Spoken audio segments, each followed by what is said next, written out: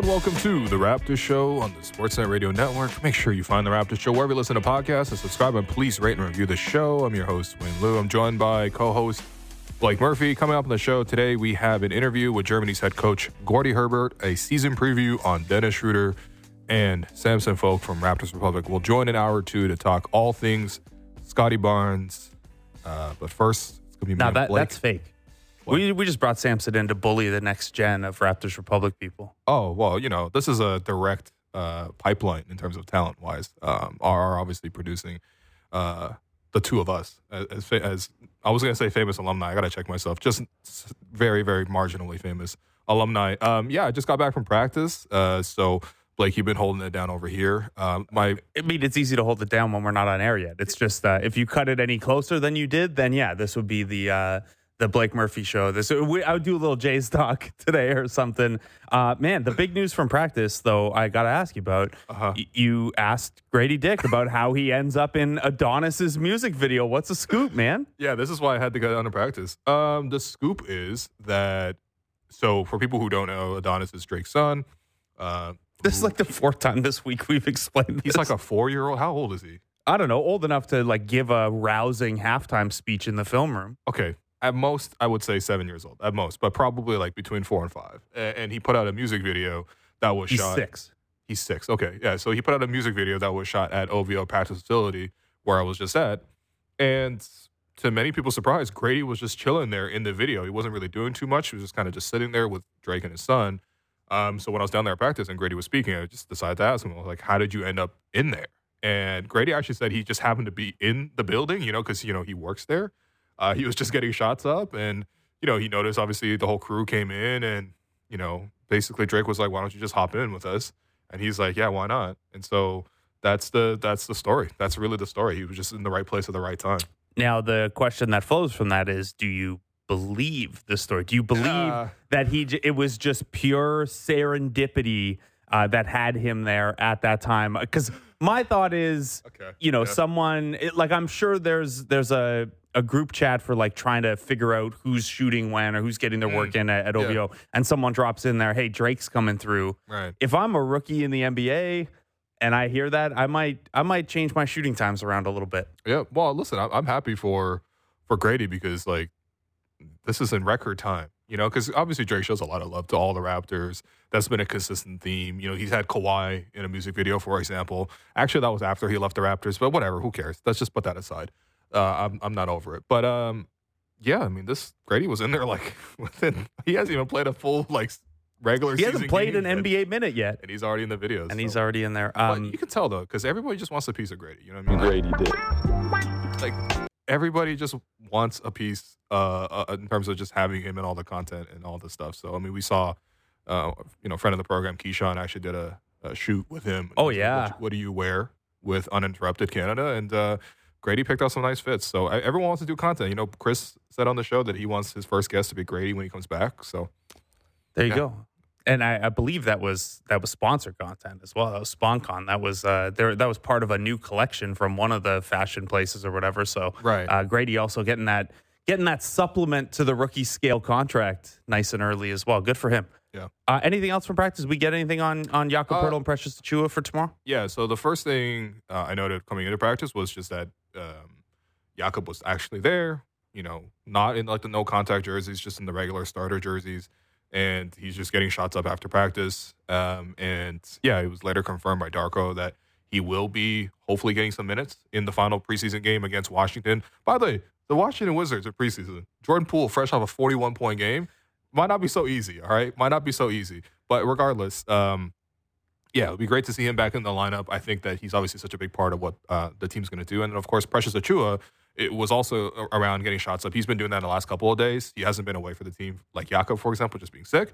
But hopefully we get to see some of his time on the court. Because, this is not the discussion we wanted to have, but isn't it close to extension time for a guy like Precious? Yeah, it is. For Precious Achiuwa and Malachi Flynn, they're both extension eligible off of their rookie scale extensions. Now, these are not as urgent as, say, a Gary Trent or a Pascal Siakam. Neither of those guys is headed to unrestricted free agency. Mm-hmm. If they don't get an extension worked out, they would be restricted free agents in the summer. Generally, what happens in those cases is the player's team still has a really good chance to keep them, and it often works out that way.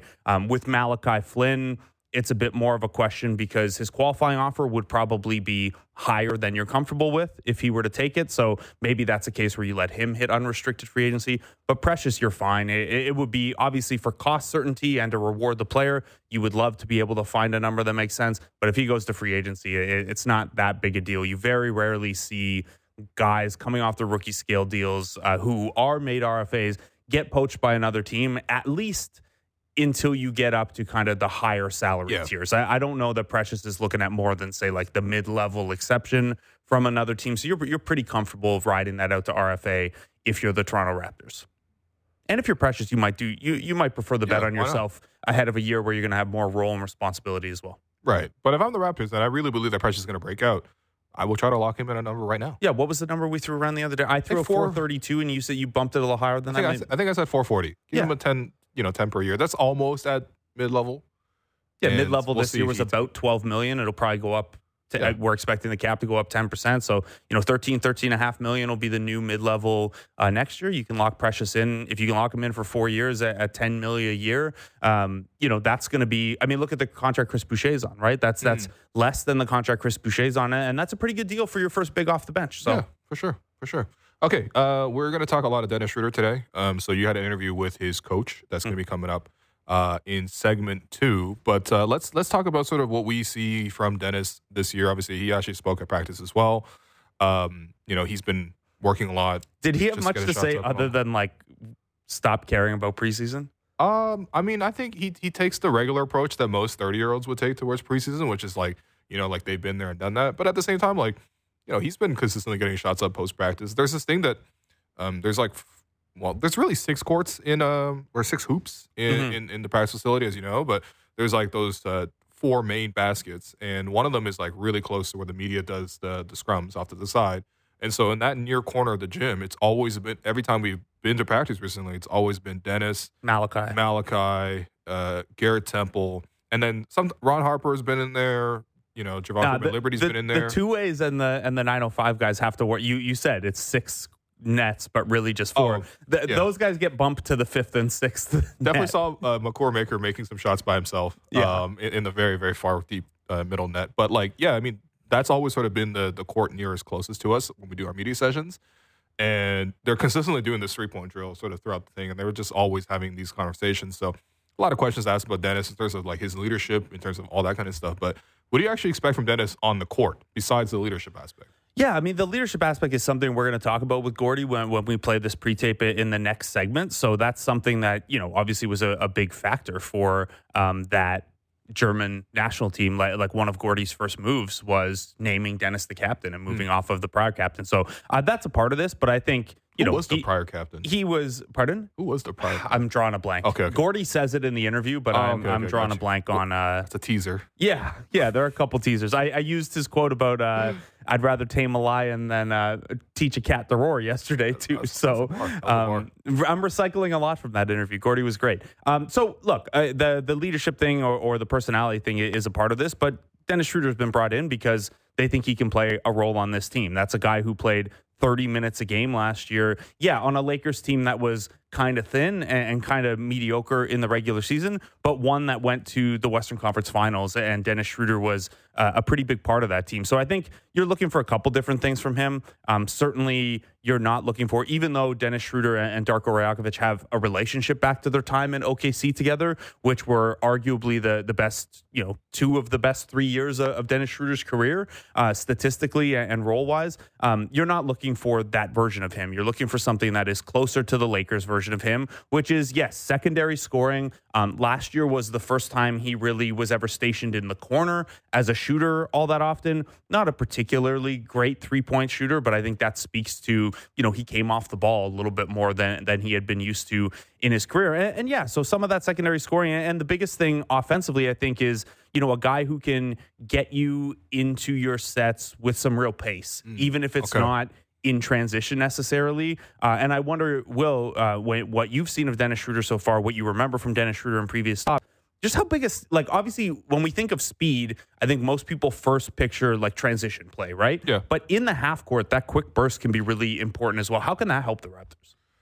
Well, I think number one, like what you're talking about, getting into their offense quicker is going to be a huge part of what he brings. I mean, just even crossing half court, even having the urgency to sort of play quickly. And then when you're running through your sets, like, you can drop a great play all you want, but if your players aren't going through it quickly with some purpose, with some punch, it's not going to happen. And I feel like watching him run point, at least so far in preseason, there is that drive, there is that verve. I think with Dennis in particular, especially with his quickness, I mean, we're talking about mostly getting downhill. He has that ability to come off that screen and turn the corner and he's not that tall. I mean, even standing beside him, I might be slightly taller than him, but like he has this ability to like really stretch and get to sort of angles where he's able to play it off the glass. I think that probably hurts his efficiency in a slight bit, just in the sense that he's always sort of stretching to the finish rather than sort of like always getting to his spots. But we've even seen it occasionally in preseason. He hasn't really been all that aggressive with his own offense, but in the times where he has, he's been able to get to the rim a decent amount. We saw him pull out a really nice rondo fake in the Cans game where somebody on the Cans team was really pressuring Dennis. And somebody. I think it was Patrick Miller. Fine. Yeah. Patrick Miller was, Well, it was him or Alfred Payton. It was the Eric Dennis Bledsoe clone was pressing Dennis really, really hard.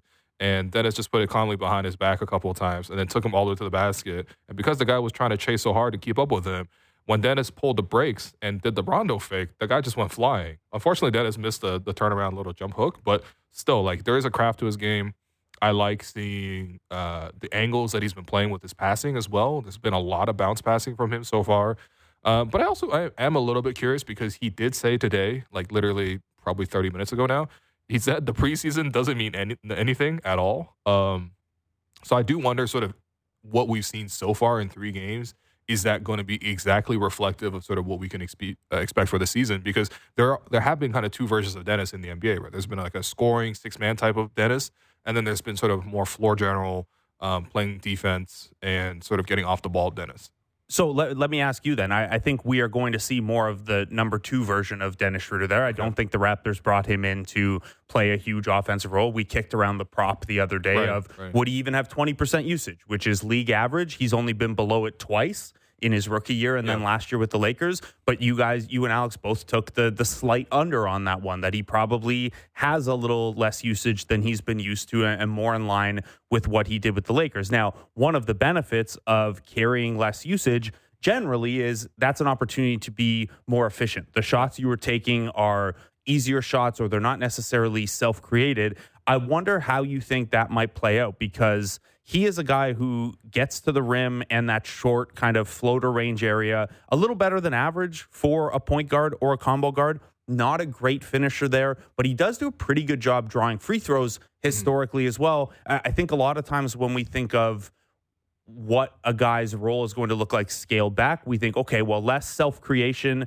and more, catch and shoot threes, where he's not a great 3-point shooter, but he shot 35% on catch and shoots last year. Yeah. But I do think that some of his offensive opportunities are still going to come from attacking a defense and trying to get into the paint. Could you see an uptick in his efficiency around the rim and at the free throw line, even though that, historically has not been an area that he finishes super well? I find that a little bit difficult just because, first off, you can't really compare efficiency just at face value between different roles, right, across different roles. And I think for a guy like Dennis, he's going to be creating a lot of his own offense, especially when we're talking about attacking off the dribble. I'm sure there's other ways to sort of get him open as well. But for the most part, especially in the half court, if he's going to get to the basket, it's going to be because he's, taking that initiative to beat his man and get to the hoop.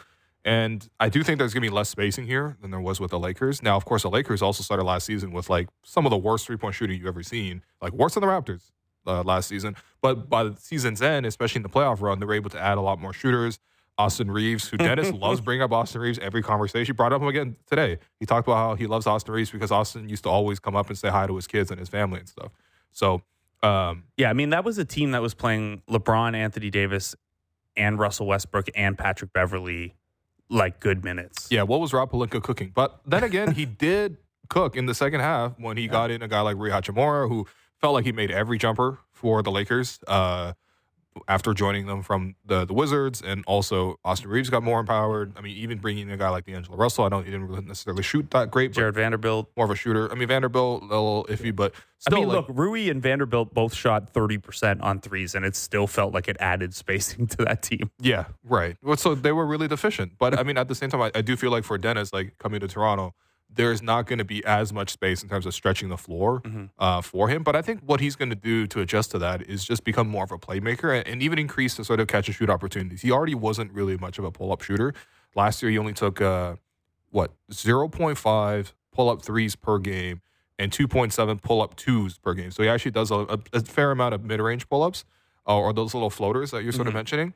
But in terms of the threes, I mean, most of the threes, 2.8 per game, versus 0.5. 2.8 were the catch and shoot type. It was what, 35% and change? That was 35. Now, maybe that can get a little bit higher. But ultimately, that's sort of where you would like to see his role be more efficient. But to me, it's not necessarily about his individual efficiency. It's about how he's able to sort of set up the offense and help the efficiency of his teammates.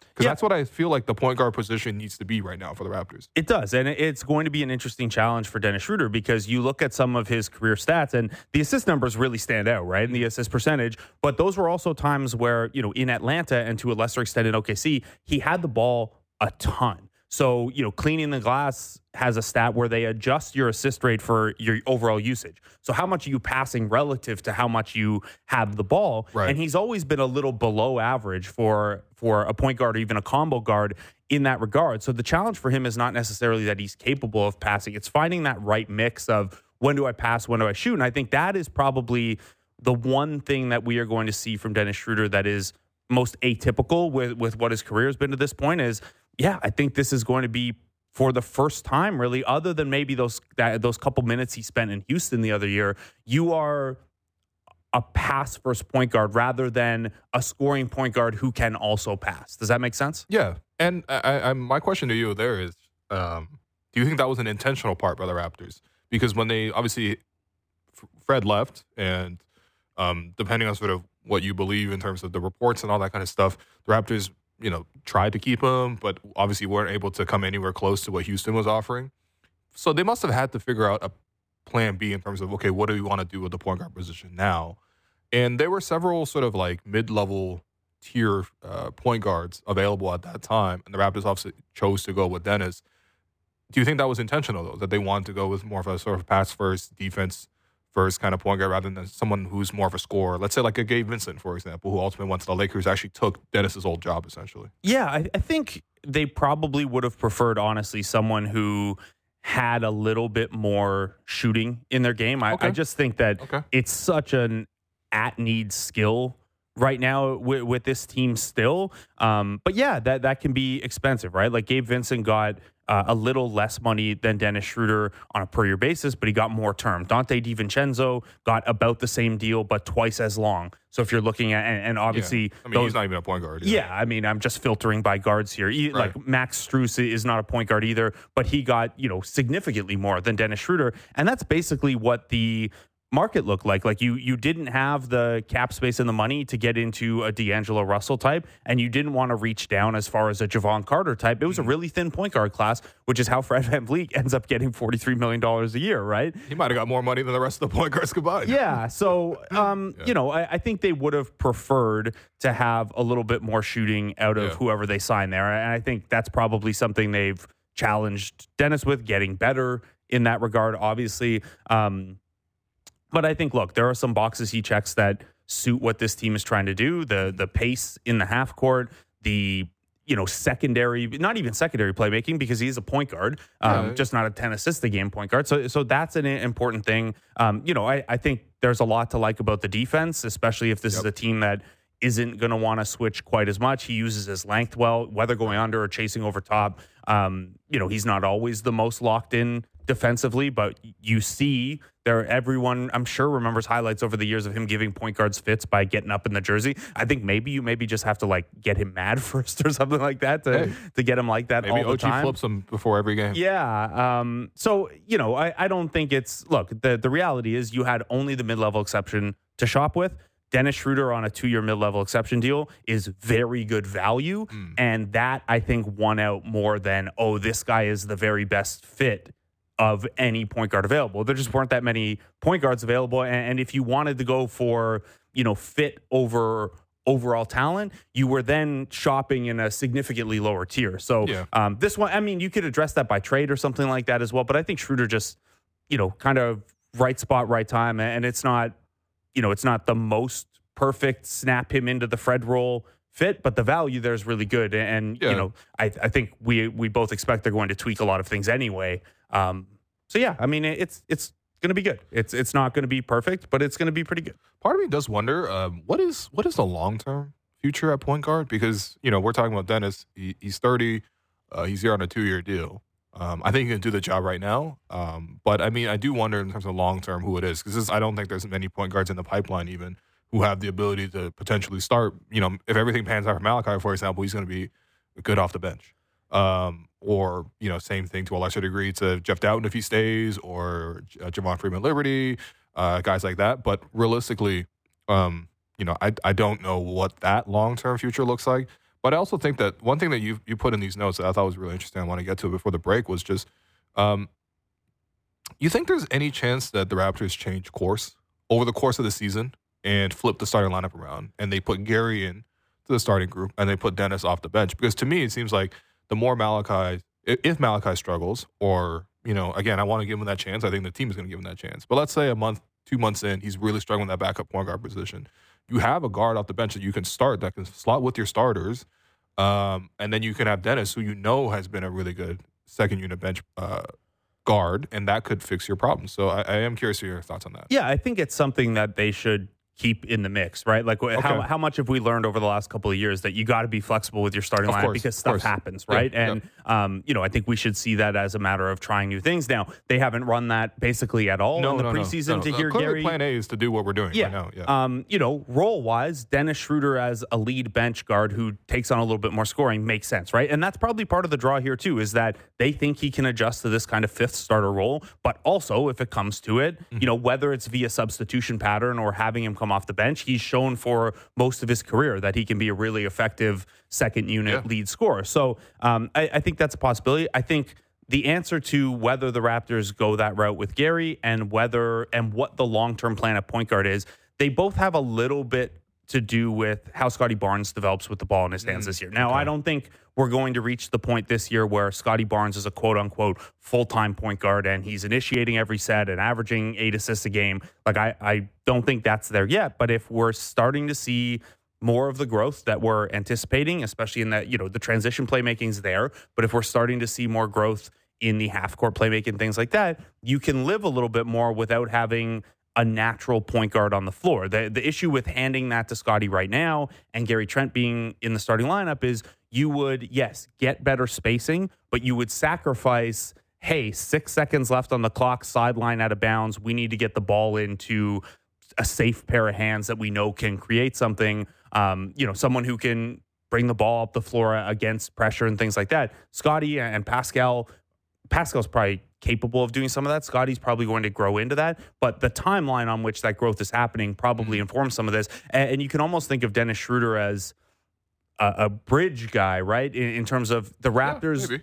can't know yet exactly how Scottie is going to develop as a ball handler and whether that necessitates, does that top out at a spot where you need a true point guard next to him? Does that get to a spot where you can get someone who's like a 4 assist a game kind of guy, but offers more off the ball juice around Scottie and Pascal? If Pascal's still here, I think Dennis buys you some time to figure that out developmentally. That's interesting. I kind of like that approach management wise.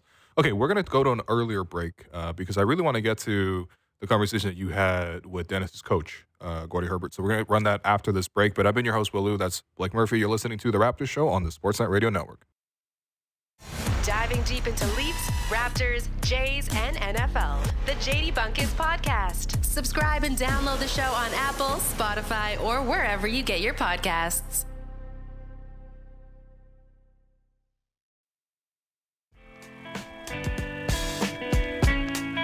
Welcome back to The Raptors Show on the Sportsnet Radio Network. I'm your host, Will Lou. I'm joined by Blake Murphy. As we mentioned before the break, Blake was able to chat with German head coach Gordie Herbert. So here is that chat for you guys.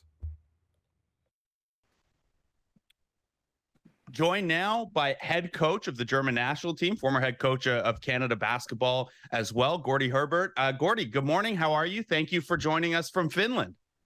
Yeah, good morning. Doing great. Thank you.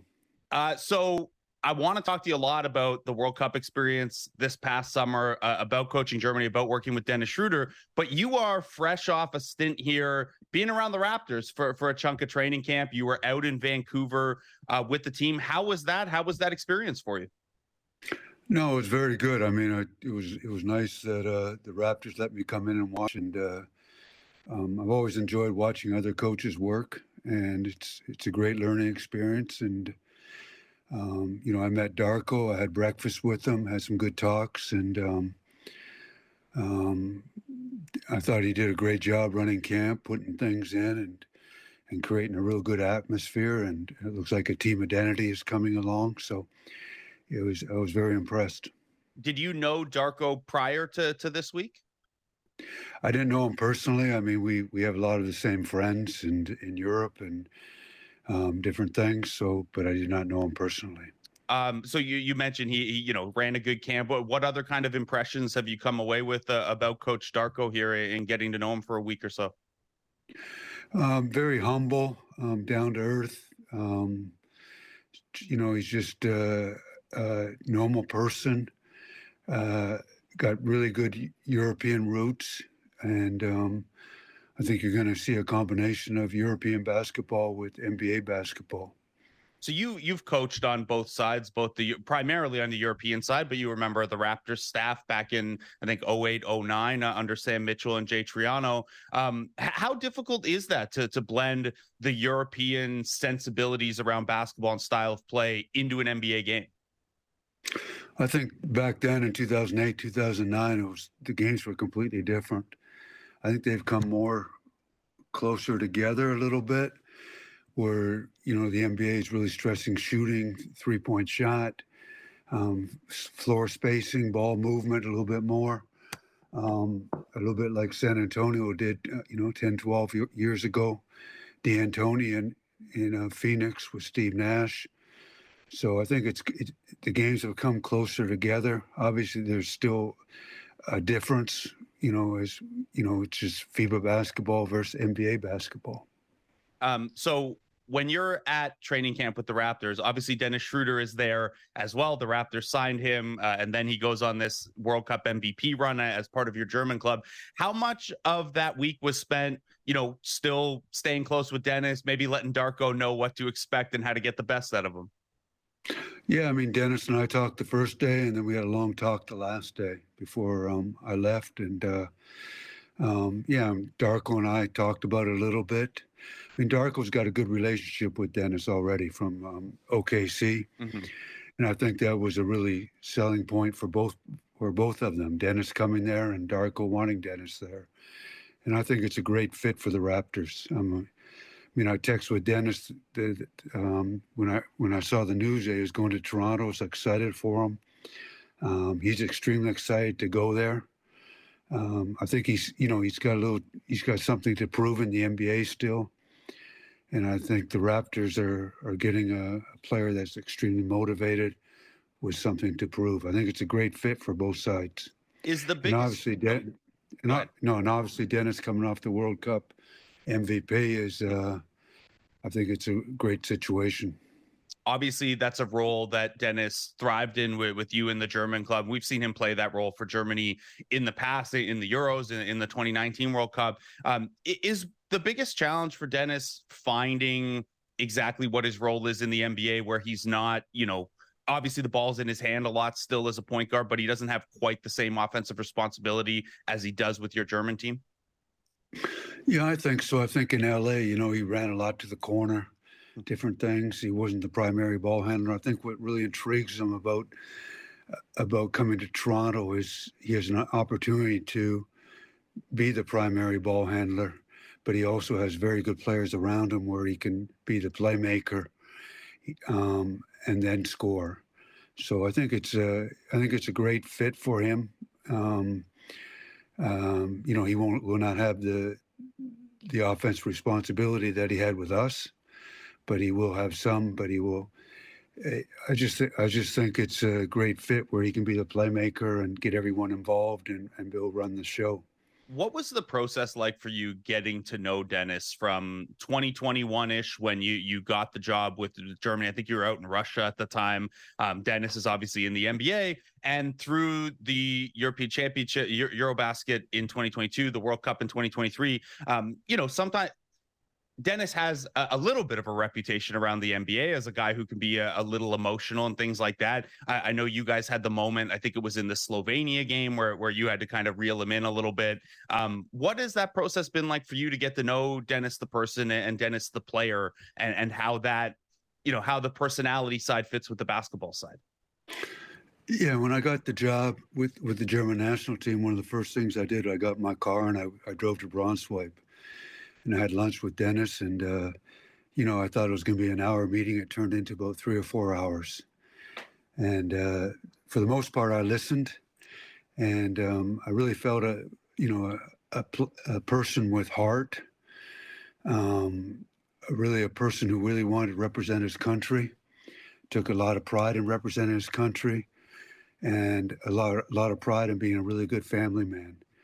I think Dennis has been, probably he's made some mistakes, and we live in that world today in the social media that everything kind of mistakes get talked about a lot, and so I think I think he's really matured as a person and as a player.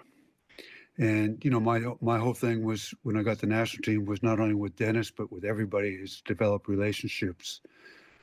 Dennis was the first one I met with, but I also met with about 35 to 40 players individually, just to really develop relationship, develop trust and respect, so to speak, and go from there.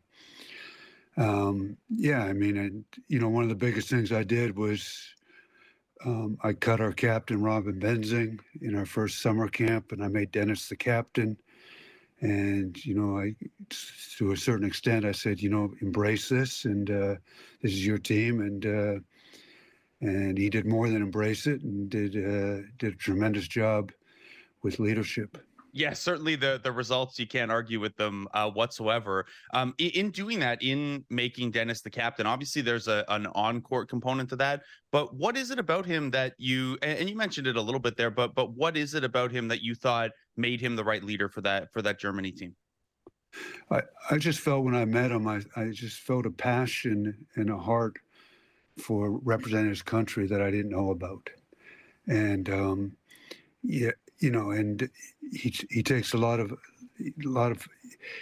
he really takes I don't know what the right word is, but it's really an honor for him to represent the country, and I felt that.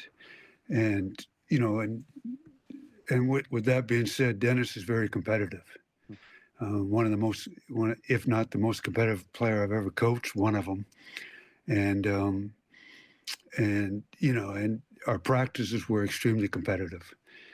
And and sometimes you have to reel it back a little bit. But like I say, I'd rather try to tame a lion than teach a cat how to roar, so to speak. And so it's a good thing. And we had some adversity situations, obviously, like everyone wants to talk about the Slovenia game, and but adversity builds, conflicts build, and we embraced it. And I think people saw we were down by 15 in the first quarter against Slovenia, a very good team, and we ended up winning by 29 after that. And it made us stronger. And adversity can break you or make you stronger. We've always tried to embrace adversity and make us stronger. And sometimes you have conflicts with players. I'm paraphrasing a quote here from Dennis sometime after the World Cup, but I wonder how much this kind of encapsulates both the leadership ability and that competitiveness, where, he got asked about looking ahead to the Olympics. He said something along the lines of, it doesn't really matter what the rest of the world does. We know what we're going to do as the defending World Cup champs. Is that kind of at the heart of what you like so much about Dennis and what the German mentality is going to be heading into the Olympics? Right. I think we really tried to create an identity with our team, and our whole thing was, and I heard a hockey coach say this the other day was, we cannot let the pressure be greater than the pleasure, and that's we really enjoyed what we were doing, and getting back to your question, I think our thing was, hey, we're going to play the way we play, and we're going to make people adjust to us. And that's the mentality we took into it. That even against the United States, I mean, a lot of people said we have to slow it down, we have to do this and that, and we came out and played our game. And if you wanted to say we were going to win it, beat United States in a 100-point game, I would say you're crazy. But somehow we did it. But I think, getting back to your question, I think it's what the other teams do that we have no control over that. We have control over what we do, the commitment we make. But with this team, the biggest thing was not only the commitment but the care factor. We cared about each other. The players cared about each other, and we enjoyed what we were doing.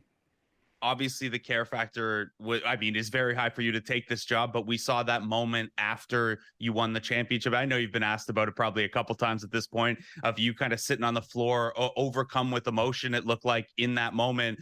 Look, your roots in European basketball go back a long time. Your roots as a coach in Germany go back a long time. What was that moment like for you? And do you even recall, what you were feeling at that time? Yeah, I mean, a lot of people ask me about that. I mean, I was actually looking for a chair to sit down on. I was just exhausted, and couldn't find a chair, so I ended up sitting down. Then I ended up lying down for some reason. I was just overtaken. I just really, everything just kind of hit me right then. What we had accomplished, and the moment, and I just kind of had to gather myself. And unfortunately, I was right in the way of the camera, but I really don't know what was going through my mind. It was just the emotions, and I had to gather myself, and I, because this was a special moment, and I just wanted to kind of embrace this moment and enjoy this moment.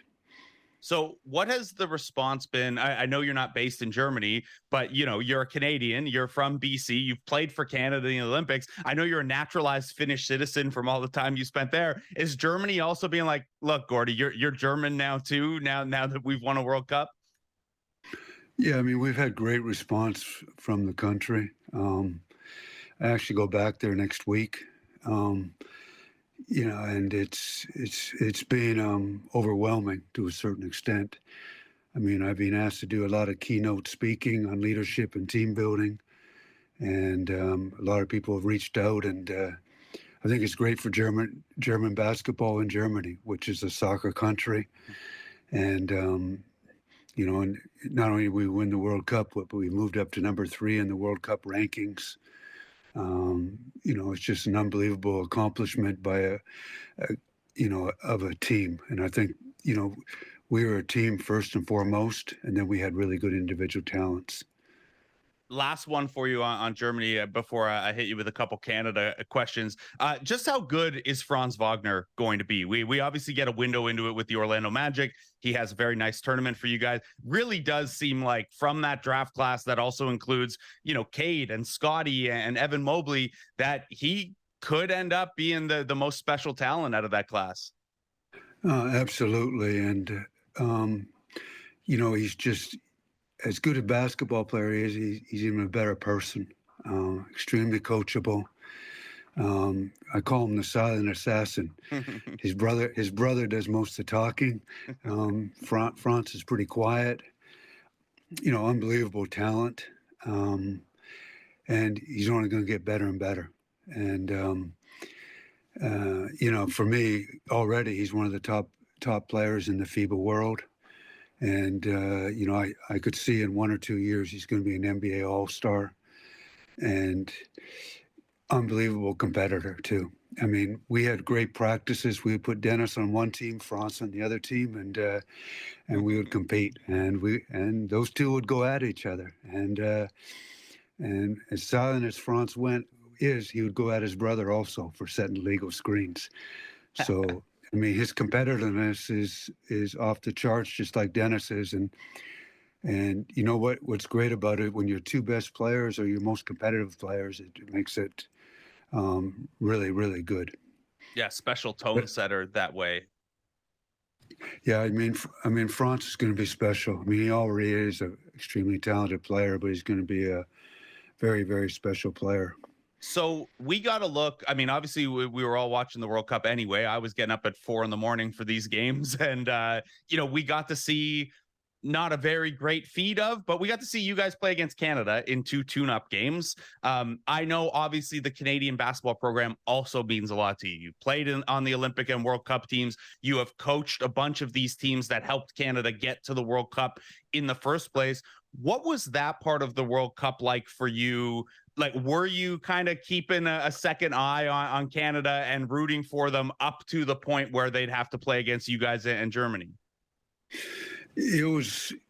I would be lying if I said it wasn't a little bit difficult to play them right then. And we played them twice in Germany, and you hear the Canadian national anthem, and you're on the other side. So that was obviously a little bit different, a little bit difficult. But once the game started, it was just another game. One time I looked at the score and I said Canada, Germany, and I thought we were winning, but it was Canada beating us at one time. So. Yeah, it was pretty neat. One of my goals growing up was to play for the Canadian national team. And then when I started coaching, it was to coach the Canadian national team. I coached in the windows, but I really never coached the main team. It was a great experience for me, playing and coaching Canada. And obviously, I mean, it was nice to see Rowan Barrett kind of, finally get the best players to play, or most of the best players to play and commit. And I think that started with Nick Nurse, after us not qualifying for the Olympics in Victoria. And they played really good basketball. I mean, Gordie did a really good job with that team. They played good basketball. And for me, it was really special to see them win the bronze medal. It would have been very interesting for us to play them in the gold medal game, but I think they ended on a very positive note, and it was great for them to see, great for the whole country to kind of see this with the bronze medal. And hey, maybe we'll get that Canada-Germany matchup in the Olympics in an official game instead of an exhibition game. And look, yeah. It sounds like you guys are trying to do some of the same things Canada is doing with that, multi-year commitment and that continuity. I think you said you expect 9, 10, maybe even 11 guys back from your World Cup Germany team. Yeah, when I got the job, I really stressed we're going to have a 3-year commitment, and if you want to play, you got to come from day one and commit. For me, a big thing with national teams is you got to have some continuity. You only have 5-6 days. You have a very short period of time for preparation. You got to have some continuity. And, we talked about a 3-year plan. We talked about, I talked about the goals right away. We're gonna get to the podium, and everybody laughed. And but I think I saw the Canadian soccer coach, was it John Herdman? Mm-hmm.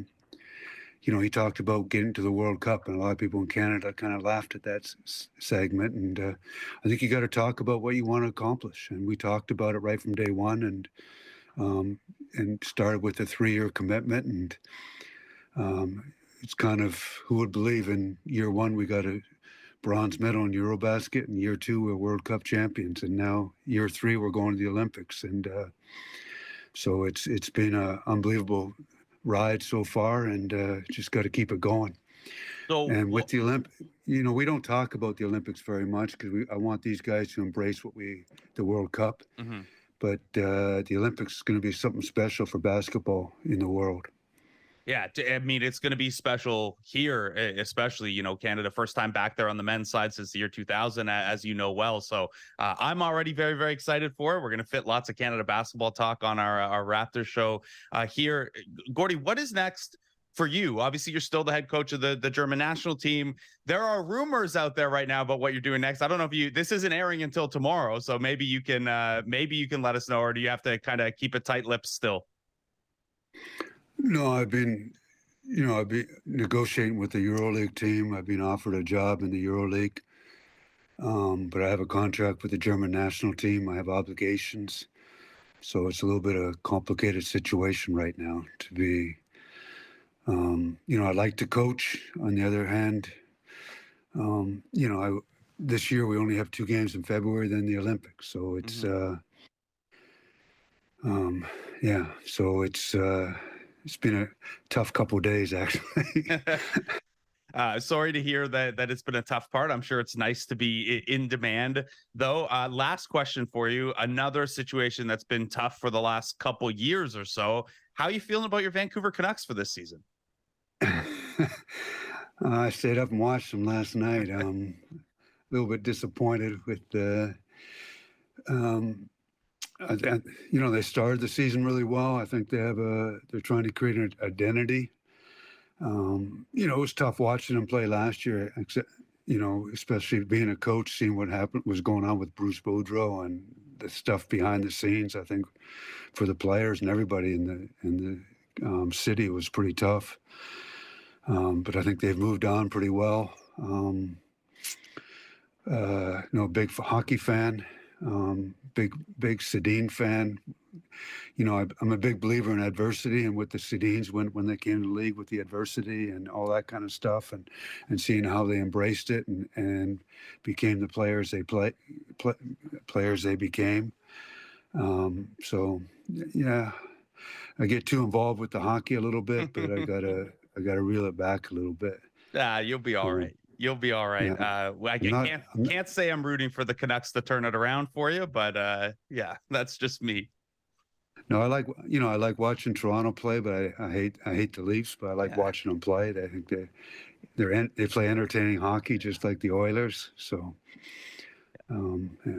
You're on a Raptors show right now, so I'm sure the sentiment of not liking the Leafs is appreciated from some of our listeners. We appreciate this, Gordie. Thank you so much for taking the time out and for all the work you've done for Canada basketball over the years, in addition to the Germany success. I appreciate it very much, and a big Raptors fan this year with Dennis there and Darko, and it'll be very interesting. Thanks, Gordie. All right, that was Blake's excellent interview, I have to say, with Gordie Herbert, Canadian, but also head coach of the German national team. Again, congrats to Germany for winning the gold medal this year. It was obviously really, really fun to watch them all tournament run. Blake, we only have like a minute and a half, really, before we have to go to another break. But, yeah, what was your favorite part of the interview? Yeah, I think the most insightful part of the thing that was most relevant to me looking ahead to a season with Dennis Schroeder is hearing Gordie talk about, getting to know him and sensing in him a leadership role and giving him the captaincy, while also being able to, understand and move past a moment like the one we saw when they were down big against Slovenia in a timeout where, Gordie tried to yell at Dennis Schroeder and grab him, and Dennis took a lot of issue with that in the moment. And it's not to make a bigger deal out of that, but I think, the way Gordie talks about that and the way he still talks about Dennis lets you know the type of person that the Raptors are getting here, and that there is a real competitiveness to that. And yeah, sometimes, Dennis Schroeder has at times in his career been known as someone who's not the easiest to deal with. That has gotten less and less as the years have gone on here. But I think, what you can take from that is that it probably comes from a place of being extremely competitive. And that's something, if you are a coach who has a good relationship with a player, you can really harness and learn how to get the best out of. Yeah. I think we all gotta be pretty cognizant of sort of how we speak about people too, right? Because like you put something like that together, like, Dennis is a full, human being. And I think that even something like a little social clip obviously went really viral, but hearing Coach talk about his perspective, all the effort that sort of he's put into building that relationship and all that relationship encompasses. I mean, you have to remind yourself that social media is like a very, very brief glimpse. It's like a blink into a person's actual life. But yeah, I also, the other tiny thing was I want to see footage of Dennis Schroeder and Mo Wagner against Franz and see exactly what those practices are like. Because putting the two brothers against each other, but then also putting Dennis with the louder, more boisterous brother is, would have been a nice window into Franz. Yeah, for sure. Okay, we're going to take that break. I've been your host, Willu. That's Blake Murphy. You're listening listening to The Raptors Show on the Sportsnet Radio Network.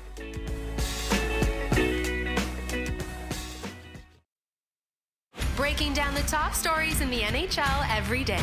The Jeff Merrick Show. Subscribe and download the show on Apple, Spotify, or wherever you get your podcasts. Welcome back to The Raptors Show on the Sportsnet Radio Network. Blake Murphy and Raptors Republic's very own Samson Folk. What's going on? So what's the history here? It's like 3 generations. Maybe you've Republic. been at Raptors Republic. You know the history. I know. I'm setting up for the audience, Blake. You know, it's not about what we know. It's about what we're going to tell them in this segment. But yeah, no, this is Zarar, if you're out there, and Sam, I'm looking at you guys. All right, big assist to you guys. So for anyone who actually would want to hear the history, the very brief version is Sam and Zarar both had their own Raptors blogs back in the day. ESPN was launching. Wait, when you say back in the day, how back in the day are we talking? 2008, I want to say. Okay. And ESPN was launching the True Hoop Network, where they wanted one blog for every team, and we'd all kind of network and things like that. And so Sam and Zarar kind of merged their blogs. They call it Raptors Republic. Yep. 2009, I was one of the first people they added. So if you think back to that time frame, the first thing I wrote was a breakdown of DeMar's Summer League performance. Oh, okay. I thought you were going to be like, here's a breakdown of the Jermaine O'Neal trade. No. It was not a good idea to add him to play 3 7-footers at the time. Yeah, 2009, DeMar. So then summer 2013 rolls around, and Jonas Valanciunas is having a nice little summer league. And I get an email forwarded to me from Zarar from William Liu, which is, hey, I wrote this thing on my blog. Would do you accept guest articles? Could you give me a little feedback? I would love to contribute to Raptors Republic. And that article was from William Liu. Yeah. And that ends up where it ends up. And then Samson, I have to find your old email because it used to be. Oh, I love this. Samson even goes back far enough that it was a Hotmail address at the time. No so way. I don't know. I think this was spring 2017. You are here visiting from Saskatchewan and hit me up like, hey, I'm interested in blogging and trying to get into the industry. Let's go for a coffee. And then a little after that, you're, living on my couch for a little bit while you move to the city to try to get going. So yeah, we kind of have 3 waves of Raptors Republic here. And for anyone who, remembers mine and Will's work from there, they do a lot of great stuff still with Samson and Louis Atzman and a lot of other people and a really high quality of stuff behind a light paywall where you can support Raptors Republic. And the idea is not only to support that content, but that to make sure when I'm old and put out the pasture on the Blue Jays full time, and Will, you're old and cranky, and Samson has moved into a different role, that the next Samson or William Liu has a place to write like Raptors Republic as well. So that's the backstory. So it's very nice to have you, Samson. Yeah, I'm glad to be here. It's I think I did this last year before the season started, but I mean, it's the biggest show, the biggest basketball show in Canada, so it's always nice to come on and chat. And it's cool that the lineage is, you had I guess Zarar had the podcast for like a moment, and then you had it, and then Will had it for a long time, and now I've had it for a decent amount of time at this point. It's the golden mic in this industry. But honestly, like I think you do need a bit of a place where you have the entrenched audience, but you also have the ability to get creative. And, there was never more creative freedom than when I was at Raptors Republic. I'll say that much. Tell you, there was a little bit more before we all started wanting to get credentialed. The battle to first get credentialed when I made Raptors Republic like my first time home, that we had to take away a little bit of Zarar's creativity at that point. We have to officially rebrand the Boston Celtics to the Boston Celtics. Okay, before we get to that problematic conversation, though, we are here to talk about Scottie Barnes. And Samson, you've written lots of pieces about Scottie, lots of definitive pieces about Scottie. And more recently, you wrote 2 pieces. First one where you looked at every single pick and roll that he ran, and we'll go into that, and then we'll go into the post-ups a little bit. But because, obviously, there's this huge discussion about Scottie Barnes and can he run point, all that kind of stuff, very important for any point guard to run a lot of pick and roll. And I'll just start with you here. So you wrote in your piece, I tracked 514 pick and roll possessions with Barnes on ball, and he created 114 advantages. First off, take us through how you actually would do a piece like this. Yeah, because I just need people to know, like, if you thought this was as simple as firing up Scottie's synergy page and just clicking pick and roll, no. This is an Azotam synergy behavior. or something like that only gives you the pick and roll designation if the play finishes via that pick and roll. Right. So I've got the number here at 127, maybe a little higher. It goes up to 258 if we include passes. So you found like double what was on synergy. So you went back and like through every game last season, just kind of the Scottie minutes and finding whatever you designated as a pick and roll play? Basically, if you ran a pick and roll, you track that, and then an advantage created is kind of like, a lot of people watch DeMar DeRozan on these Raptors. If he made a 19-foot pull-up, you're like, I'm glad we got that bucket, but that's not good process for offense. Good process for offense is creating like a makeable shot for a teammate, an easy shot for a teammate, or putting yourself in a really advantageous position to score on your own. And a lot of this, for a lot of people, is like paint touches, but is when you incorporate playmaking and paint touches and you kind of look at the types of shots he's created and take into account the talent of who he's getting the ball to, you can kind of get into a place where you say, like, this is an advantage created on a certain possession. And so an advantage can come on a possession where they don't even score.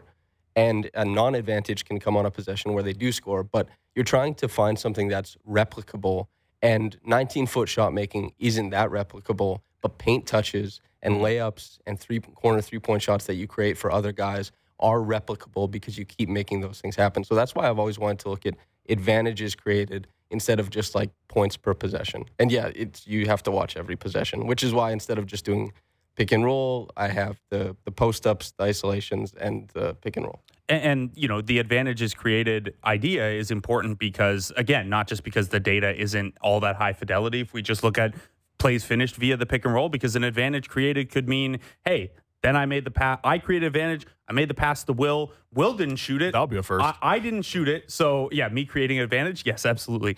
You'd pick up an offensive foul, but let's play this out.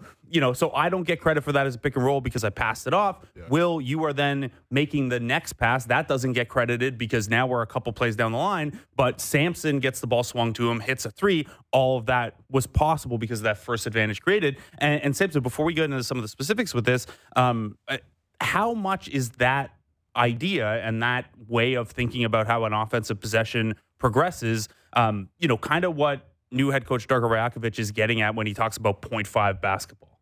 I think, you're trying to mine advantages as much as possible on the floor, and you're trying to put your team in a really good position to succeed. And there are some players who are undeniable. They're superstars. They create like a big advantage, and then the defense responds. I think the best example is that how LeBron James, as a point forward, kind of broke basketball with the skip pass to the corner. The velocity of it, the point of, like, he had to put hardly any arc on it, and the fact that he was so dangerous as a scorer. And then teams started utilizing the weak side zone more so they could spy and kind of hawk on that pass. And teams started being more clever about weak side zones. And then so what you're doing is you're trying to find newer advantages. And Darko, the 0.5 basketball thing, which other coaches have talked about, of course, is about taking a small advantage and through making a quick decision and making the right decision, you can create into a larger advantage, and these things will compound and expand upon each other. So that's kind of like the idea behind 0.5 basketball. Okay. I like this. This is really good basis in theory.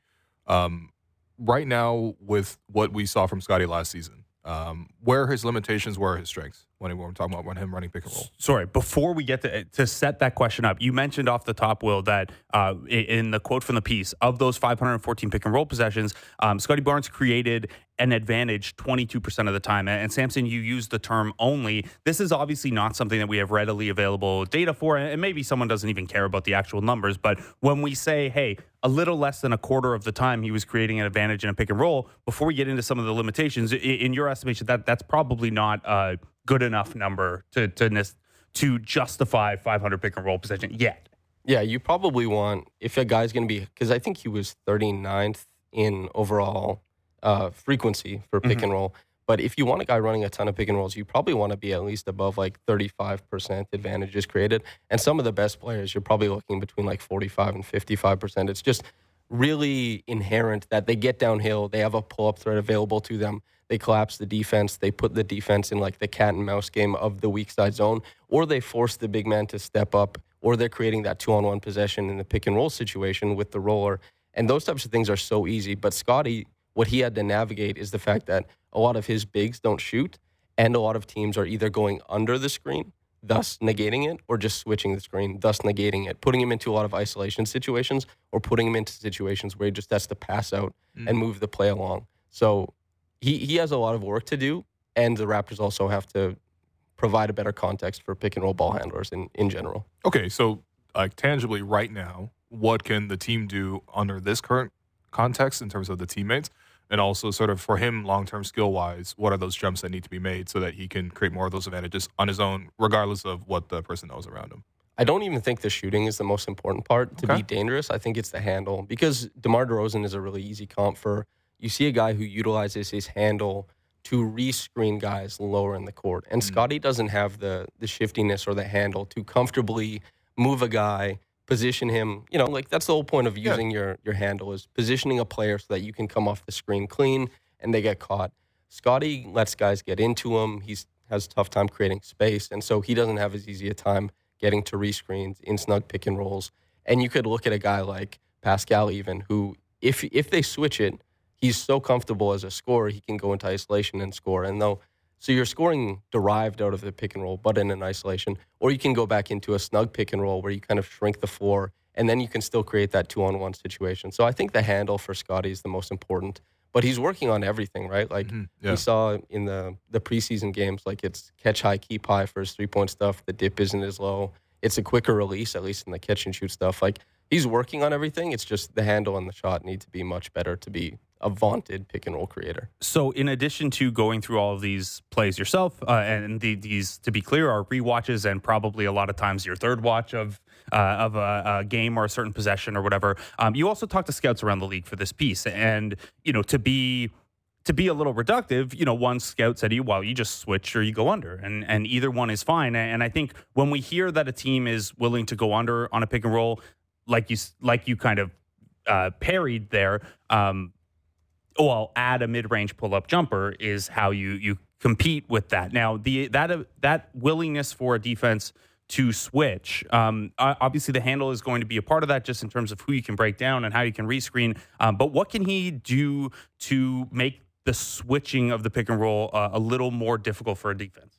If you engage a switch really quickly, the defense doesn't have time to load up as often. Like the team defense, teams switch at the point of attack, but it comes a little later from a team concept. Like everybody, you switch, and then since we've had so much like heliocentric offense, a lot of people, you take that breath, you settle, and then the defense loads up because the guy's like dribbling back out, he's sizing up. But if Scottie just attacks a little bit quicker, turning the corner, put a shoulder into a guy, and then kind of like, use the escape dribble to assess, there's going to be more opportunities for cuts, particularly from the 45, something that Chris Boucher and Precious are really great at.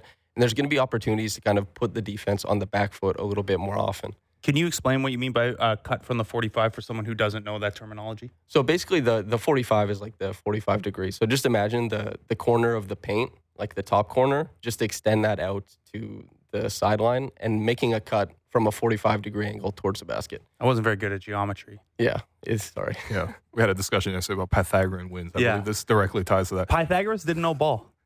That's the part that's missing there. Maybe not. So I think one thing that was also really interesting here in terms of thinking about Scottie's pick and roll is obviously there's a partner that you have to screen, and a large part of sort of your effectiveness is sort of what they do. And you broke down the numbers here in terms of what it looks like when he runs it with Christian, with Pascal, with Fred from last year. Obviously he's gone, and then Jakob Poeltl.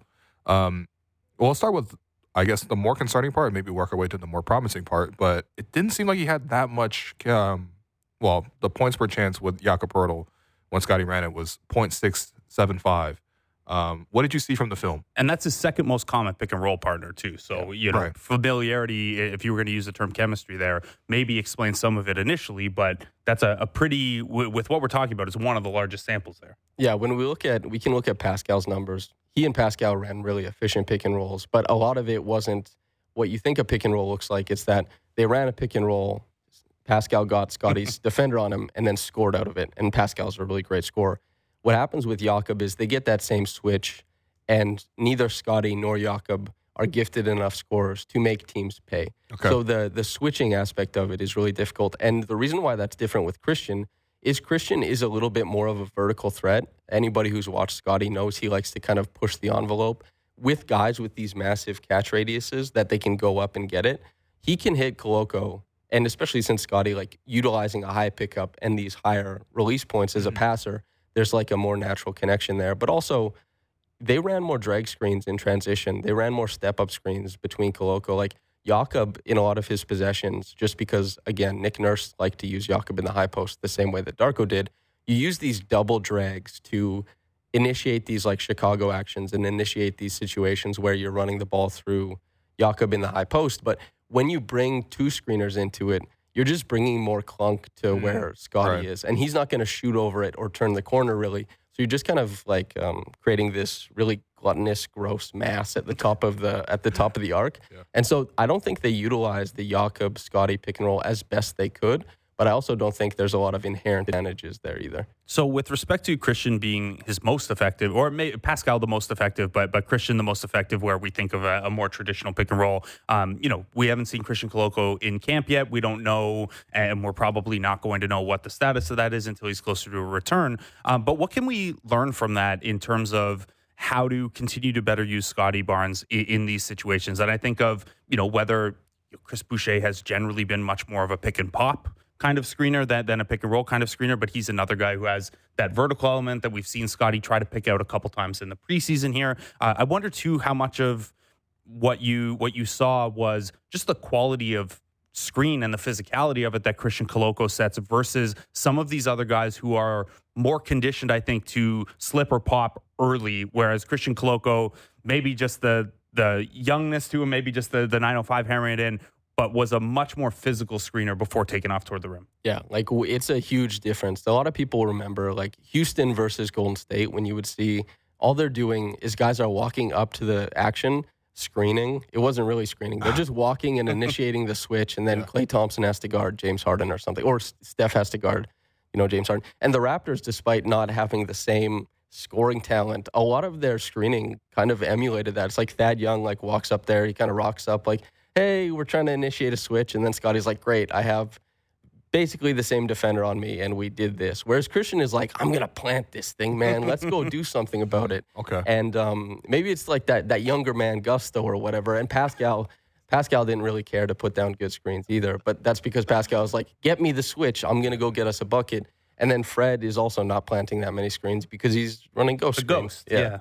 It is almost Halloween. Yeah, spooky. Yeah. Real spooky. Going to go as a ghost screen, Blake? I last year around Halloween, I don't know if it's in this notebook or if it's in a different notebook, but I drew a ghost screen. I drew the play up on like a whiteboard, and it was just ghosts running pick and roll.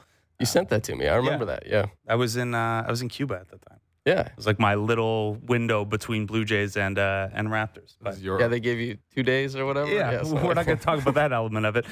So you mentioned Fred as well, not being someone who plants the screen because they're going to do more of that, ghost screen action instead. And the idea being, again, to either generate a switch or ideally, that's Fred popping open for a quick pick and pop three. What is the Raptors' capacity going to be to run big, small pick and roll this year without a guy like Fred, without a guy like Kyle Lowry? Because it's not only been an effective play for them going back to Pascal Fred, going back to DeMar Kyle, but it's also been just like a really effective crunch time option for them. Obviously, they don't have Kyle, they don't have Fred. Dennis Schroeder's in there. What is the capacity going to be? And I'm thinking specifically with the ball in Scottie's hands to run some big, small pick and roll. They ran 23. I know I didn't put it in the piece, but they ran 23 with Gary and Scottie, and they finished at a point per possession, which is, it's not great, it's not fantastic, it's not bad either. And I think that partnership in particular has a lot of potential to grow into something meaningful. I think that's probably what you can expect to see between Scottie and Pascal. And I do think in crunch time you're going to see a lot of Scottie Pascal stuff as well. But with Dennis, during the largest part of the game and during some of these like ho-hum games, I think there's going to be a lot there because when teams are catching up to the ghost screen, usually they're doing it in the form of a closeout. Because like the ghost screener, you're like shuffling your feet and then you're bursting out of the action into space and the pass is coming. We even saw one in the collection of film I put out there that you can see Juancho did it for Scottie last year. And Scottie puts the pass right on the mark. He's really talented in that way. But Dennis if the teams work to close out on him, he's going to get into the paint. He's going to create a paint touch out of that. But if teams are kind of like cutting into the paint to wall it off and not really respecting the shot, I think that they're probably not going to be able to create a lot. They might have to go back to like a pitch play between Dennis and Scottie, where it's a lot easier at the point of attack now because Dennis's defender went so low. Like, that's kind of the whole idea of the rescreen. You get the head of steam kind of already before the guy's back in position to switch around. Yeah, that's exactly it. There's always stuff they can counter to. But as far as the inherent initial advantage, I don't think they'll be able to emulate anything close to what they did last year with that play. Yeah. Great, though. This is really great detail. I really want to continue talking about pick and rolls, but we should also talk about post-ups at some point. I mean, we do have the hour. We have some other stuff for the second half of this hour, but we can always scrap that to just talk more about pick and roll, or if you wanted to go to the DHO high post angle. You know what? You go wherever you want, Will. All right. You know what? As the host, I'm going to make the executive decision. We're going to talk about after this break. What about Scottie as a screener? I know this wasn't as much of the focus on the piece, but we saw it in the Chicago game, how effective he was when he was that playmaking hub at the top of the floor. We saw it at points last season as well. And the numbers were very good in a small sample last year. So we're talking about, when he's on the handle side, like, hey, 1 point per possession is we're okay with that. That's something to build off of. When he was the screener, it was not a large number of possessions, but we're talking about 1.25 points per possession. That is a high yield play. And I think, if I'm thinking back, at least anecdotally, that stuff looked really good. He's a good screener. You talk about catch radius. He's not a particularly vertical over the top guy, but he does have a huge wingspan and good hands. What do you look, more of the growth and more of the focus is going to be on with the ball in his hands, but do you see potential for it to expand with him as a screener as well? I love that spot for Scottie. It's my favorite of anything he does. And like I said this, I was talking to my friend Trey on our podcast. And pull up, Trey. Yeah, nice plug. Slick. If Scottie were on the Warriors and got to play with Steph and Clay and guys like that, and he was surrounded by shooting with really great split action, he, in his sleep, could average like 20 and 6. Yeah. Like, he really could get there so easily because you see so many possessions where Draymond, they overload on the shooters on the split action. He puts the ball down. It's like, man, if he would just attack the rim. And then everyone thinks of like, who looks good attacking the rim? Scottie. And there's also the short roll stuff that I know short rolling bigs are maybe a little bit fetishized too much now. But like, when you think of a short roll big, you think of a guy who can quickly make reads, passes really well, and has great touch in like the short mid range. And Scottie, exactly. But Scottie checks all those boxes, right? And he also can like extend the play with a dribble. If you were surrounded by like a glut of super talented guards, I think that would be just incredible. I know this point Scottie thing is like really popular, but I think his skill set pairs so well with like talented guards that's whatever happens this season and into the future, that's kind of who I want to see Scottie playing with. All right. I mean, I feel like that's where, for example, with the Pascal trade talks that happened in the summertime, when you saw those kind of reports about like maybe you make a swap with Atlanta, maybe you make a swap with Indiana. Those are the teams that do have that kind of like quality of depth in terms of at least guard prospects, where you could potentially sort of realign your team.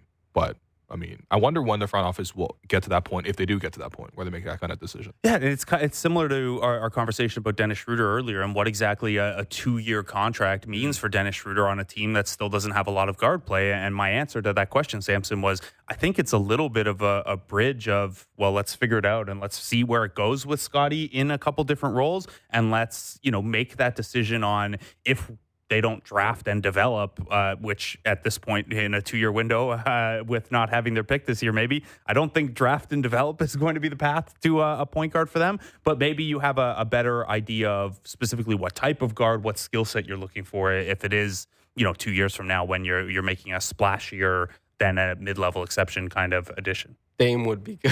Yeah, Dame would have been cool. I think you're looking at a guard who creates a lot of advantages. Like basically any type of guard who can pair driving prowess with shooting prowess. And especially like if you look at, I know Sabonis and Scottie are very different players, but the way that Jamal Murray and De'Aaron Fox play off of these really quick thinking, rapid processing bigs and are willing to cut, if you get a guard who's willing to like dart and dash around Scottie, and Scottie also has the ability and potential to take these into keeper plays and score in isolation and use guard adjacent skills as well. That pairing, I think, is so dangerous. And it also, like, you put Scottie in a situation, I reference him to Kyle Lowry all the time because when the ball came back to Kyle after the defense was scrambled, Kyle always found the most efficient pass. It was sometimes the defense is recovering to where they think the pass is going, and then all of a sudden, like Kyle makes that short side pass to Serge for like a 2-foot layup, and you're like, oh yeah, that pass was there the whole time. Not that many players see it, but Scottie spies those out. So if he has somebody to break apart the defense for him, the ball comes back to him, he'll always find the right pass. So I love his playmaking against broken defenses, and I just want to see, a guard who can break apart defenses repeatedly with like easy pick and roll possessions, and Scottie to kind of pick apart that stuff on the back end. So whatever that looks like. Yeah, be nice to have one of those for a lot of reasons. I was going to say, it is definitely good wishful thinking. But I mean, honestly, long-term planning-wise, like that does make a lot of sense. Yeah, like Vision 6-9 is about creating these advantages by having size and length and offensive skill at a lot of different positions. But the idea, I don't think anyone has ever been like, well, also we don't ever need guard play. Yeah.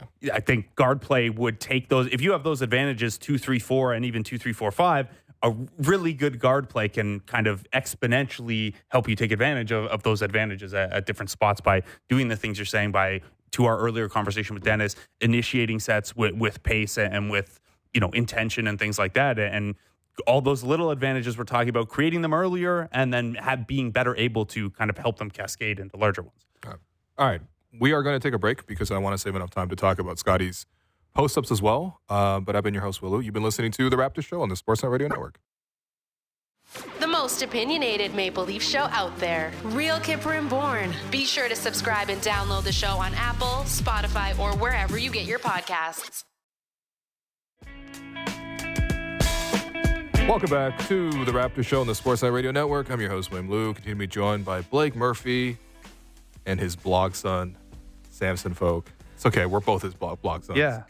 Yeah. Yeah, I guess if he's the blog son, what does that make you? Because you were at one point. You have 2 sons. I mean, yeah. This is the thing people do is have 2 sons like me and my brother. Shouts to George. Hope you're studying for your midterms I have 2 brothers. I should know how this works. Yes. Okay. All right. So, yeah, we were going to talk about post-ups for Scottie Barnes because we went into really great depth about the pick and roll play. Samson, you also watched all his post-ups.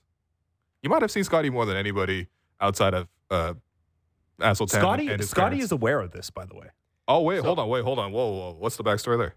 It's just players, they have like teams. Yeah. Players read stuff. Players, like, coaches read stuff. Scouts read stuff. Yeah. Okay. I mean, the scouts reading stuff is like a real, and I think we're going to get to a great quote that you had about Scottie's post-ups in here. But part of the reason that scouts talk to you, and scouts will contribute to your piece anonymously, of course, because they're scouts and they have to do it that way, is like, yeah, well, the price of entry is doing really good work that a scout would appreciate and maybe makes their job a little, not easier because they're still going to go through all the video and stuff like that, but that they appreciate from a basketball intellectual level. But yeah, sometimes that stuff filters down. Like, certainly, like, I remember one time Sergio Scariolo was mad at me for a piece that I wrote because I claimed that he didn't invent the Spain pick and roll because I found some like grainy footage from like the 80s of it being used. Anyway, it's a funny thing and it ends up being a good conversation. Sure. But yeah, in this case, Samson's going to be humble about it, but it trickles down to Scottie, and at some point Scottie's like, man, that's a lot of work. It was a Greek guy who did the Spain pick and roll, wasn't he? Like a Greek coach? Yeah, I want to say Probably. It was Lithuania way, way back as well. I have it in the piece if I went back and looked at it. Yeah. Well, regardless, yeah, it's you try and do good work because, Will mentioned it at the start, but these are like definitive pieces. And I did an every possession piece in his rookie season, and people like that one a lot. And I looked at all of his passes last year to figure out, advantaged assists. Like, are guys making shots after you give them the ball, or are you giving these guys like buckets? And Scottie, for example, was a guy who passed players into makes at a higher advantage rate than Draymond Green and a higher advantage rate than Jason Tatum, for example. And so paying attention to like the minutia of how things happen is kind of how you figure out players' tendencies and whether the Raptors are suffering because like a scout is seeing all of this laid out by subscribing to Raptors Republic. I'm not sure. But yeah, they like the work. Lots of people do, so it's really nice. There's an easy way to resolve that too, is you just bring it in-house. Pay up. Yeah. Cut the check. Hey, listen, No, but I think we are not above that at this point. But it's also like many times helpful I've advocated for you to be 905 GM. Yeah, actually, you fully should be 905 GM. I mean, I'm the not even current kidding. 905 GM used to be a Sports Illustrated basketball features writer, Luke Wynn. Yes, that's right. Shouts to Luke. I'll say that, That's good. yes. I am going to a civil lawsuit with the Raptors because they stole my Google Drive information. Yes. Okay, so the post-ups, though. Yeah, let's go. The numbers that you get into there, the post-up is it's interesting because in the modern NBA, the post-up has been knocked a little bit. And I think similar to, the death of the mid-range, it's been a little misunderstood in that the mid-range isn't dead. It's the space for superstars that you have to counter defenses. The post-up isn't dead. It's just been a lot more effective used as a passing hub than direct, hey, I'm going to back my guy down. And, we look at these Scottie Barnes post-up numbers, and he's shy of a point per possession posting up as a scorer, but when you start to look at what he's doing passing out of the post-ups, that's 1.23 points per chance. That's a pretty robust number. What do you like about Scottie Barnes' ability to help teammates from the post position? Well, just as a quick thing, too, like the Raptors as a whole, when they can pass out of the post, they're really good. This was a number that Caitlin Cooper, the best basketball writer in the world, brought up, that in 2021-22, the most efficient play for the Raptors in the half court was a pass out of the post. Out of everything they ran, pick and roll, whatever, it's like a pass out of the post created the highest points without per possession. a big man. Yeah. I mean, and they're just like, hey, they got Pascal. They target cross matches. Yeah. They do their thing. But the reason why the post is so important and difficult to guard is that a lot of defenders now are really used to guarding from the point of attack point of view. So when you reverse the fundamentals of how they guard and how they help, you can actually create a lot of coverage mistakes by working through the post. That's why I think you see teams are so easily picked apart by Nikola Jokic, and why Sacramento, despite having, like if you look at the sum of their parts, those sayings, etc., there was a team that accomplished like an unbelievable offense just by kind of inverting a lot of other teams' defensive principles and just working through like strictly dribble handoffs with willing and meaningful guards. And I think something to remember, too, is like when we talk about spacing, like spacing is a defensive thing as well, where the lower and you talked about earlier, rescreening after an initial screen lower on the floor. And by obviously an offense wants as much space as possible. You're trying to space horizontally. You're trying to now space vertically. And that's why guys take 30-foot shots and stuff. But if you can cramp up a defense and you could still be effective in that, well, you can't help from underneath the basket 2 rows into the seats, right? If you are posting up a certain way, like, if a guy turns middle, you can base go and come from the other side. But there are certain things you can't do defensively to help on that part of the floor as well. Yeah, and so the big thing with Scottie being able to be dangerous in the post is that he has really great touch in the short mid-range, left hand, right hand, whatever it needs to be. And teams, when you're that good in the middle of the floor, this was the crux of why the Raptors were so good to start the season offensively last season, was Pascal got off to a tear. And while teams will try to funnel guys into the middle of the floor, like in lock and trail defense and drop defense in the pick and roll, that's with like a head of steam going into the defense. But defenses are really uncomfortable when you're kind of pacing yourself in the middle of the floor with the live dribble, something we see Pascal do a lot. And teams aren't sure if they want to help one pass away from the top, which is really dangerous if there's a shooter there. And they really don't want to help from the bottom because it opens up the dunker spot. And so what happened a lot of times is that Scottie as a passer was so dangerous because he can get into the paint whenever he wants as a post-up threat, especially since he was predominantly doing it against cross matches, just feasting and beasting on these smaller guys. And when he got that step up from the big man, he could make like any type of pass, be it a lob or a bounce pass to the dunker spot, and that's a wide open layup. And then if the guy in the middle who's hanging out, typically they play pack line defense against Scottie and Pascal, which means there's 4 guys in the paint, like have a foot in the paint, and then the defender guarding you. Like it's very cramped. And so teams will drop a guy down to cover the big who left his man stepping up, and then it opens up a corner 3. Like there's typically something to be gained if you can get the bottom man to step up, but a lot of times teams are packing the paint so much that they're working with like the double from the top, or they don't even have to double at all because they don't really fear the shooting on the rest of the court. But the point is, Scottie is really good working in tight spaces. He's very comfortable with physicality. He's very comfortable finishing through physicality, and he's one of the best passers at his size in the world. And that just makes for a really meaningful post-up offense. Right. I mean, I wanted to touch on some of the stats you put into the piece about his finishing in particular. I mean, things that stand out. 55% on hook shots. It's one of the best marks in the league, right, among anyone with volume? So I don't have those numbers this season, but Sports Info Solutions tracked that through his first 61 games in his rookie season, where he was at 57.1%, which was third. So if you think that, like, oh, he was 20 of 36 on his contested hook shots this year, which is a smallish number, you can also reference like a big number from the past year as well. This is a guy who's just hit contested hook shots from the moment he's entered into the league. And so I tracked this year's contested hook shots. Sports Info Solutions tracked last year's contested hook shots, and the range is 57% and 55%. So he's just efficient and has tremendous touch there.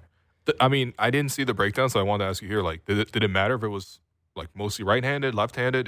Does he have touch with both hands, is what I'm saying? He has touch with both hands, yes, but he was more successful on the left block, turning over and using his right hand. But he's like, he never gets blocked. He's so talented at manipulating his pickup point. That's why you see a lot of bigs.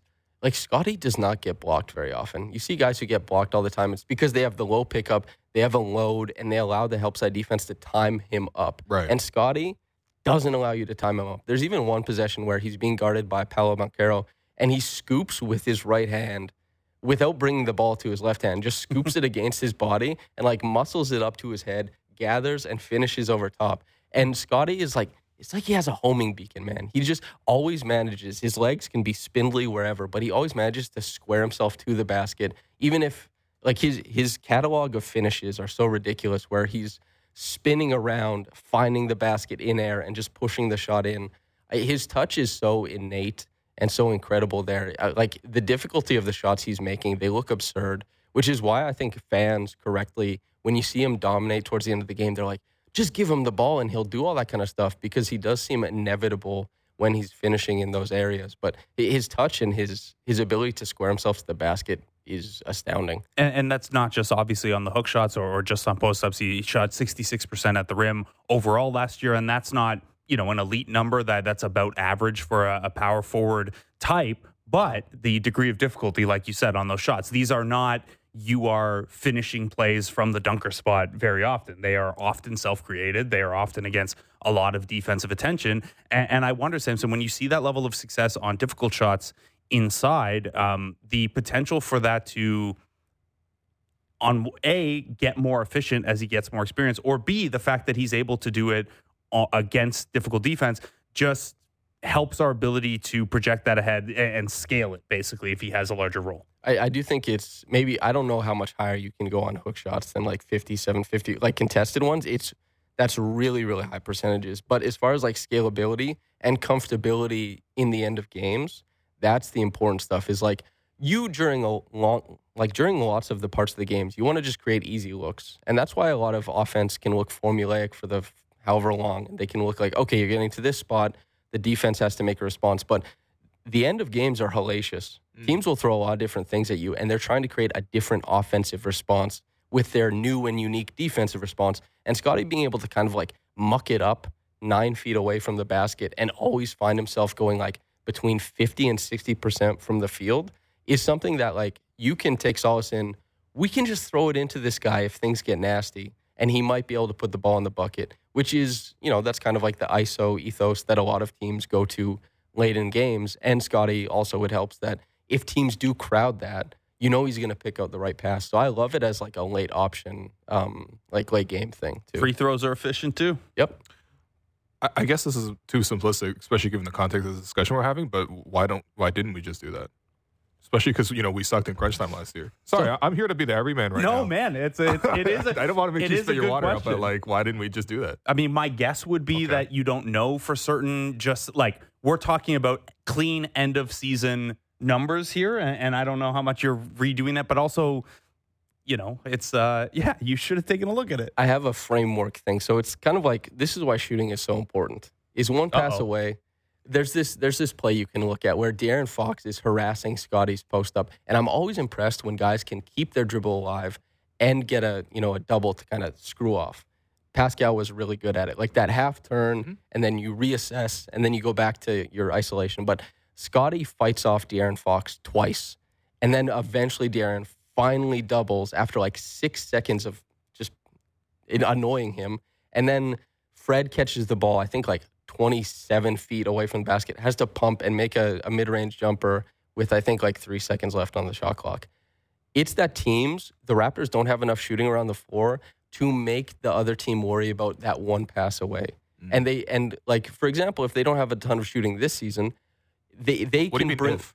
Sorry. What's that? So what do you mean if? Oh, yeah. Sorry. Sorry. So, but the thing is, right, is like, if you have 2 shooters on the floor, and maybe it's like you're finishing the game with Gary, and you put Gary one pass away, and you put, let's say, OG in the opposite corner for spacing reasons, right? So if a guy does drop down, if you help from the bottom, then OG is available in the corner for that shot. It's like where everyone else is being helped off of. And so that's the thing, is that like Scottie, while he can make contested hook shots in the paint, typically they were contested by one player. It gets a lot hairier when they're contested by 2 players. Right. And teams also, this is why it's a 5-on-5, a team sport, is like you can force the ball out of a guy's hands in the post.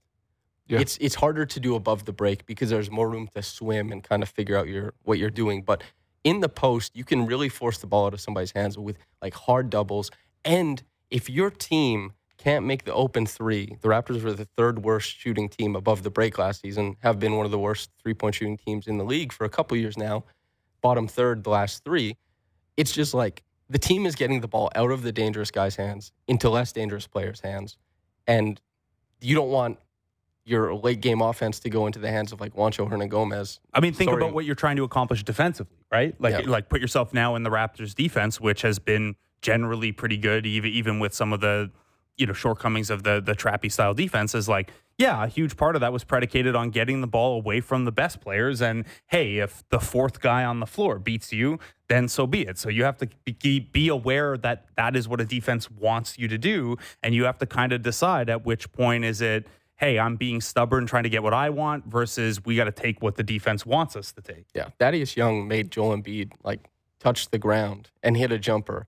But you don't want Thaddeus Young to have the ball repeatedly all the time because you force the ball out of somebody's hands. It's tough to navigate. Like, having a bunch of good players is a fantastic thing for basketball, as it turns out. Having even some capable shooters would be great. By the way, Samson, we're not going to get too deep into this, but you had asked me, hey, can you pull some numbers on teams that shoot as poorly as the Raptors and have success? So last year, the Raptors shot 33.5% on threes. That is by far the worst any team that finished 500 has shot on threes in the last half decade. If we go back even a decade, there are only a handful of teams that have won 45 games while shooting under 35% on threes, and almost all of them had Harden, peak Westbrook, or LeBron James. Okay.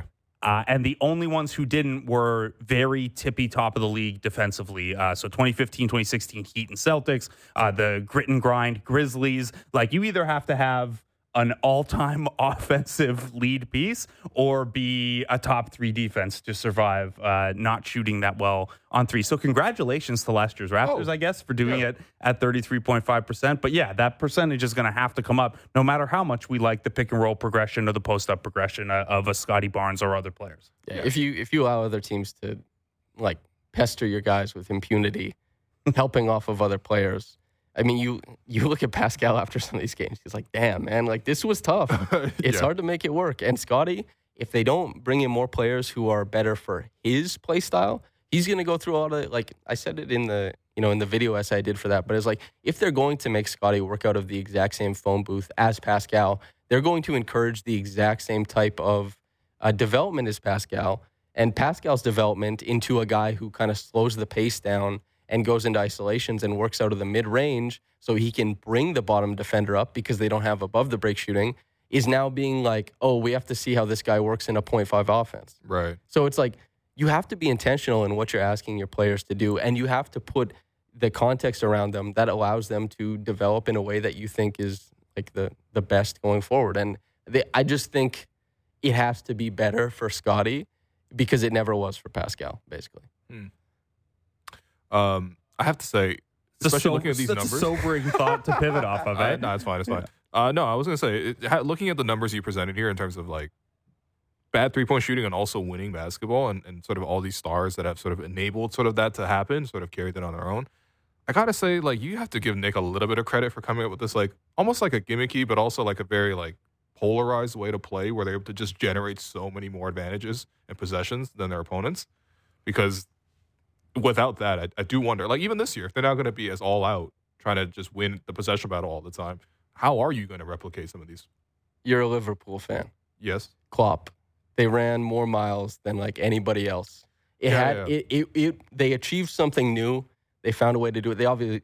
They reached a much higher ceiling than the Raptors, but it wore thin. Yeah. Like it wasn't sustainable. Players paid for it with, there's a physical toll being paid. I think my friend Evan Gilberto brought that up. If anybody watched like YouTube highlights, Evan Gilberto's channel is like the one where it's like Steph Curry, elite sharpshooter with like 8 million views. But anyway, that's his comp that he came up with, and I think it's apt. Is like you can scheme up as many things as you want, and you can find success, but there's always that human side of it. Is like, man, these guys are running a lot. Like 38 minutes every single game for 2.5 years is a lot. Shocker that the crunch time offense really, really struggled. In addition to the other shortcomings, if you are playing 4 and 5 and 6 minutes more than your opponents every game, that's tough. By the way, last year's shooting differential was plus 750 shooting possessions last year for the Raptors. So they took 750 more shots or free throw trips to the line than their opponent. To put that into context, I think the next closest was like 300 something. The next closest ever is 604, and the Raptors were plus 750. Yeah. All-time gimmick team. But, a gimmick that we needed to do. That's 10 per game. Yeah. Yeah, well, I mean, typically you always talked about it, especially when you look at, the old style of, like, play analysis. You look at the box score, and you're like, well, you took a lot more shots than your opponent. You won the possession battle. You should win the game most times.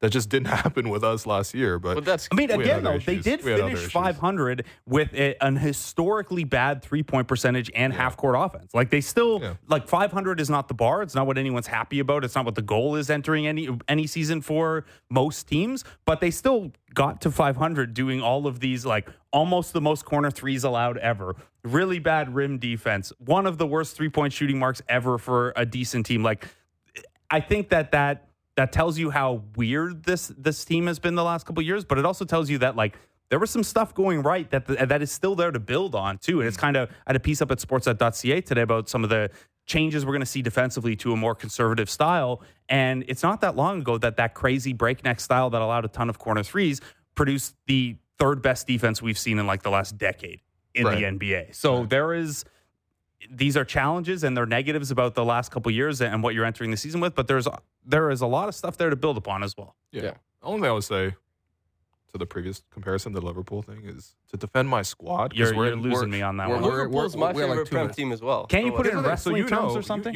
We have the talent to go along with the legs, which I feel like with the Raptors, we had the legs, but we also need to build up the skill talent. We don't have a Salah, for example, or even a Trent. I saw they have a Trent. The Raptors have a Trent.